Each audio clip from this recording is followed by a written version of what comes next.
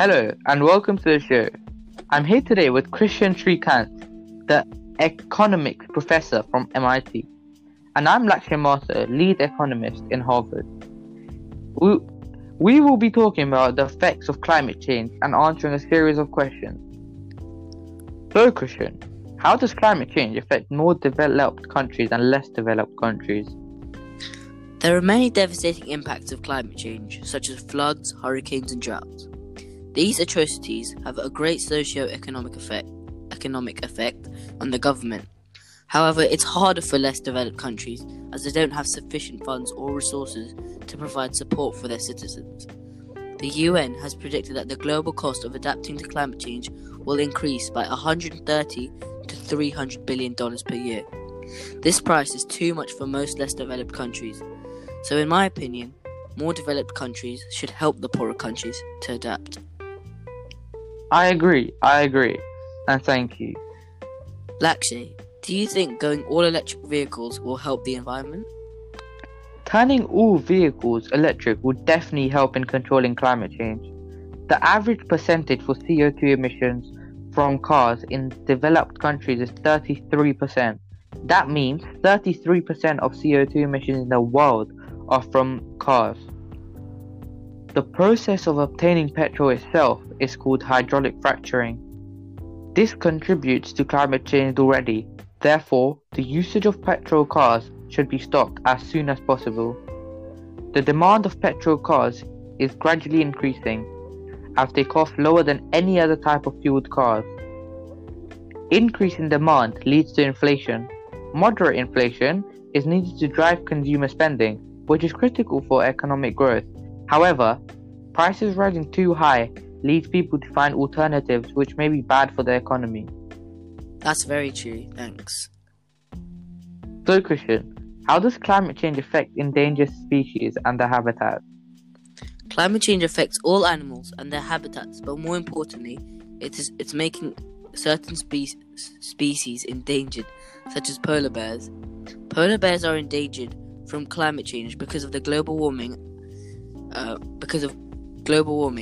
This increase in temperature is causing the polar bears' habitats to melt. This means the polar bears don't have any shelter, and this is causing many polar bears to die.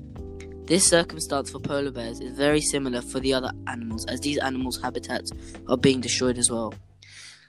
Climate change causes extreme weather such as forest fires, rising sea levels, hurricanes, and glacier meltings. These things cause animals to lose their homes and force them to find somewhere else to live, and the places they are forced to move to might not fit their requirements of food and water. Climate change has a big effect on animals and is causing for many animals to be endangered because of the extreme weather. Yes, we need to make a global effort to help these endangered species. So, Lakshay, how does climate change affect the economy? Okay, so as well as a serious impact on the environment and people, climate change is one of the biggest threats to the economic stability. Heat waves make us less able to work and reduce productivity. Hurricanes, cyclones, and typhoons devastate millions of people, leaving them in absolute poverty after ruthlessly sweeping away their communities. Droughts shrink harvests, further complicating the task of feeding the world population, which is expected to reach 10 billion by 2050. The World Bank is warning if we don't do something immediately, climate change could push 100 million people more into poverty by 2030. The fourth National Climate Assessment, published in 2018, warned that if we do not reduce greenhouse gas emissions and start to adapt, climate change could seriously disrupt the US economy.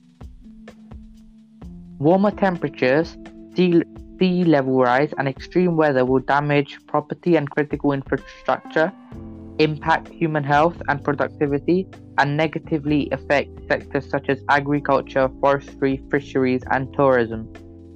The demand for energy will increase as water supplies will be stressed.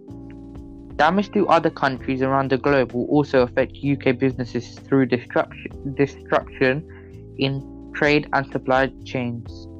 The annual increase in warmth and precipitation will also add to the risk of waterborne and foodborne diseases and allergies, and increase the amount of insects that spread diseases like Zika, West Nile, dengue, and Lyme disease into new territories. The most vulnerable populations, such as elderly, children, low-income communities, will be most affected by these health impacts. Thank you for that. Thank you for coming on the show. See you next time. Bye.